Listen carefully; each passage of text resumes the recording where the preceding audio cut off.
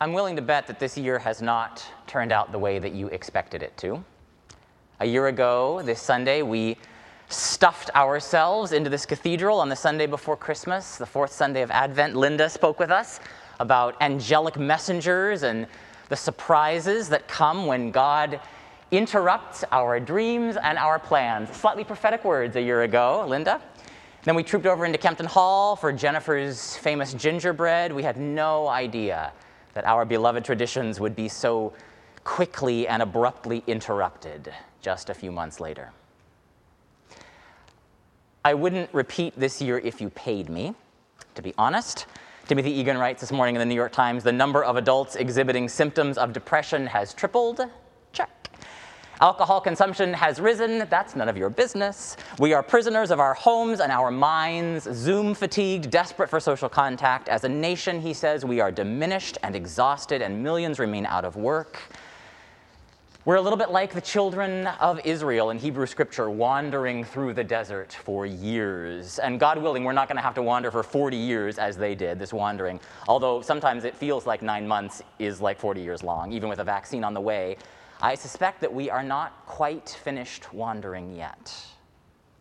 9 months ago, when this all started, a lot of church people I knew were a little bit excited, actually. Finally, they said, we're going to rediscover that Christianity was always meant to be a home-based, practice-based religion, not a system of buildings and programs and professional clergy. We don't need churches in order to worship God, these colleagues of mine said. And at some level, we've always known that, right? We've always given that idea lip service, especially here in the Pacific Northwest, where a lot more of us find God in the mountains or in the forests than they do inside the four walls of a Gothic cathedral. We've never needed church in order to be the church.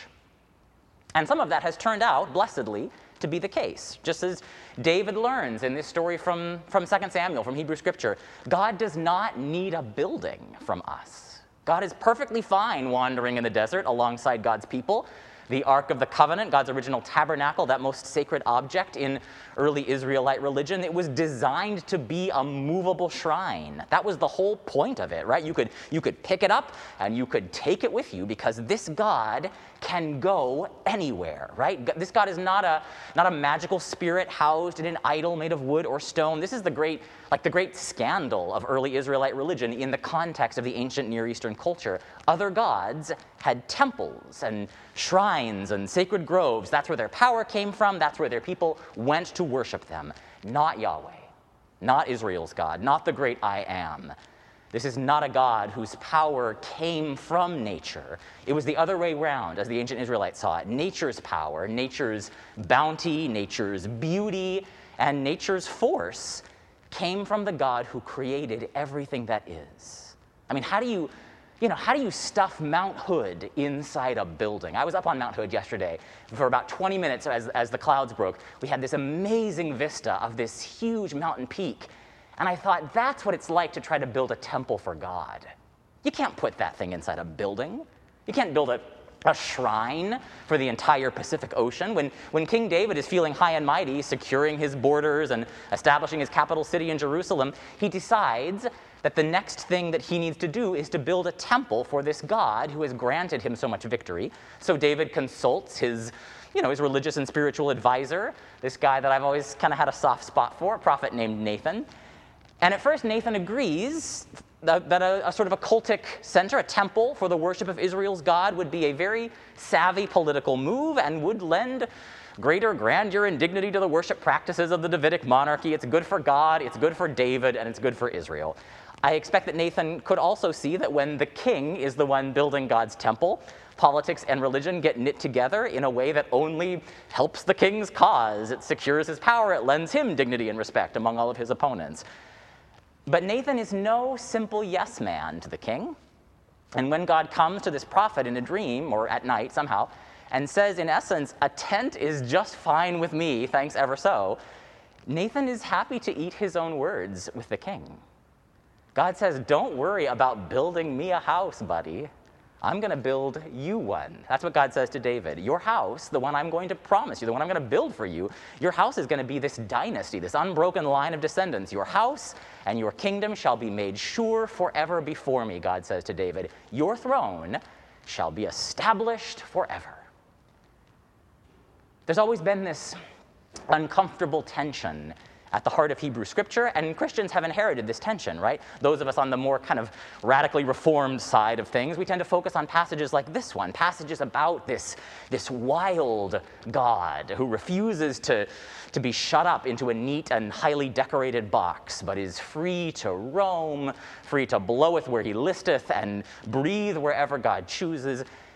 And the irony in this story, of course, is that David's son Solomon does indeed end up building this amazing temple. It's one of the 7 wonders of the ancient world, this gargantuan facility in Jerusalem that covered more than 2 football fields.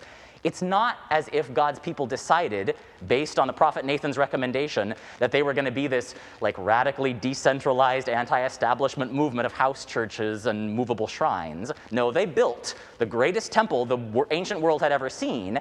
And when that one got knocked down by the Babylonians, they put another one up 50 years later. So what we're hearing in the 2 Samuel story, preserved alongside the very detailed descriptions of the grandeur of the temple, what we're reading is kind of like the Minority Report, right? It's the critical corrective, the voice of caution against this larger tradition of temple building, actually. And that minority voice says, don't get too attached to this stuff. Don't focus too much on the stones and the wood and the stained glass. I mean, love it. It's beautiful. If it brings you closer to God, it's doing what it's meant to. But don't mistake the building for the God in whose honor it was built, right? That God, it turns out, prefers to be houseless. That God prefers an itinerant lifestyle when all is said and done. And that God has a lot more in store for us as God's people than just like allowing us to return to our houses of worship when all of this is over. When David promises to build God a house, God turns down the favor and he kind of shifts the promise onto David. He says, I'm not asking you to do a thing for me. That's what God says to the king. He says, the promise I'm making, the covenant that we are entering into, it's about what the I am is going to do for you. Christians talk a lot this time of year about God's great humility in deigning to be born of human flesh, right? He did not abhor the virgin's womb. We sing, this morning we just sang, not robed in royal splendor, in power or pomp comes he, but clad as are the poorest. Such is his humility. As if God is making some kind of major concession in agreeing to take on human form. We focus on the meanness of the manger, the humility of shepherds and peasants, the lowliness of God's handmaiden. But if God's message to the prophet Nathan is to be believed, the humility of being human is not a concession that God is making. God wants it that way. God prefers that way. God has little use for temples and throne rooms. God does seem to carry a kind of a hankering for those original days in the wilderness when it was all a matter of tents and campfires. God never really got used to being stuffed indoors. So you give God a soft bed of hay and a feeding trough and a couple animals standing around, God's kind of in God's element, right? This is a God who never really wanted to be anybody's king.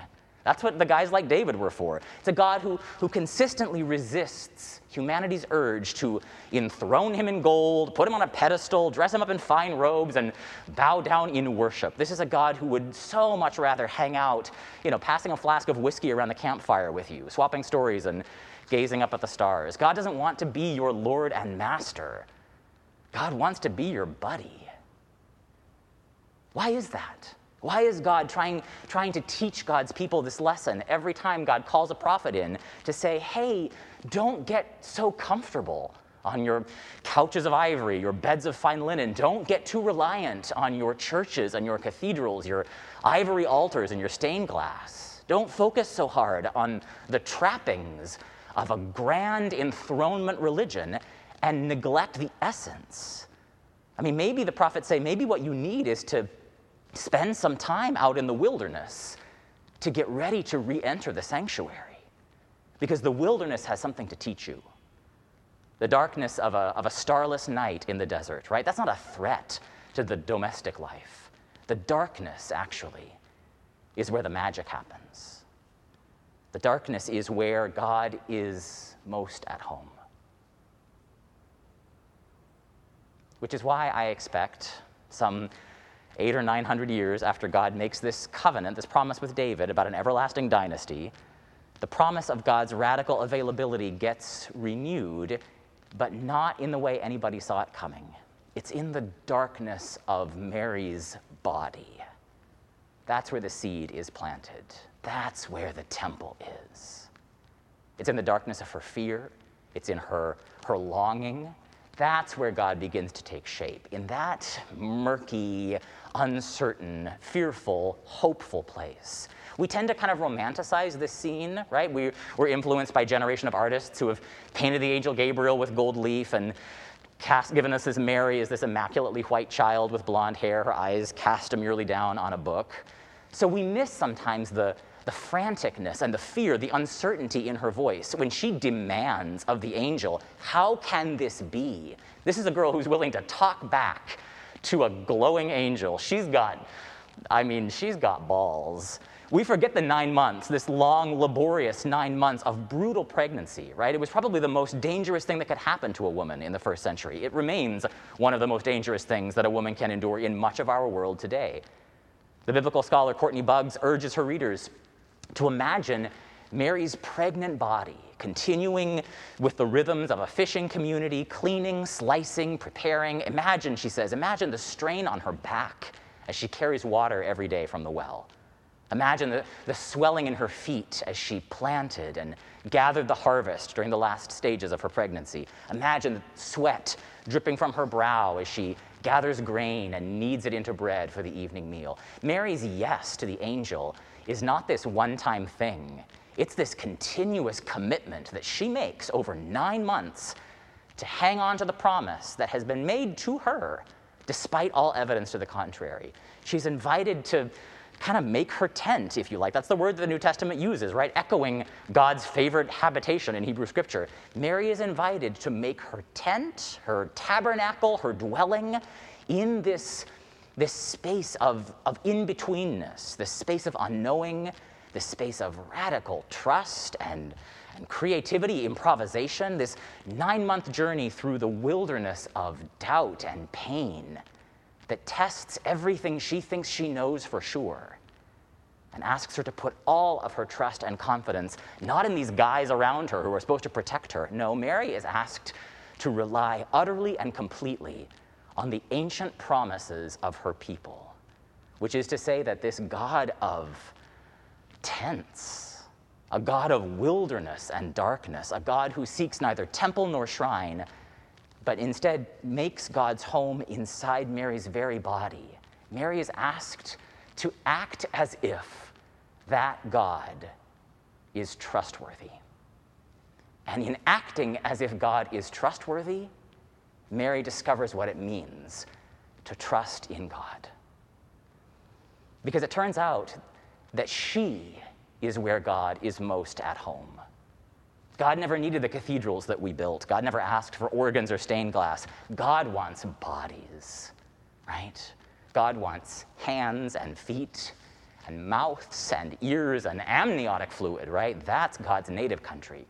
At best, our buildings, our churches and cathedrals can point us to that place. They can give us a space to breathe. They can give us room to discover that the places that we thought to look for God are actually much closer than we had thought. Those of you who have been coming here to the cathedral in person for pilgrimage during this pandemic, I suspect many of you have discovered that when you take time and space simply to sit in silence in the vastness of this empty space, something begins to happen to your body, right? Something happens to your breath. It starts to slow down, and your shoulders drop a little bit from the high place where we all carry them. Some of the weariness, the weight of these fearful days is set aside for just a moment. And like Mary, you begin to find the places where the Holy One of Israel has already taken up residence inside your body.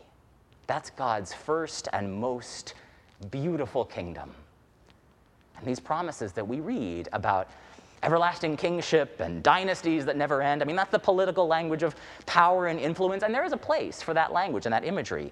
But alongside that kingly, powerful, dynastic imagery comes this other beautiful minority report, the promises that are made not to a king, but to a young girl, maybe 13, 14, 15 years old, living in a tiny little fishing village, maybe 50 families out in some village in Nazareth.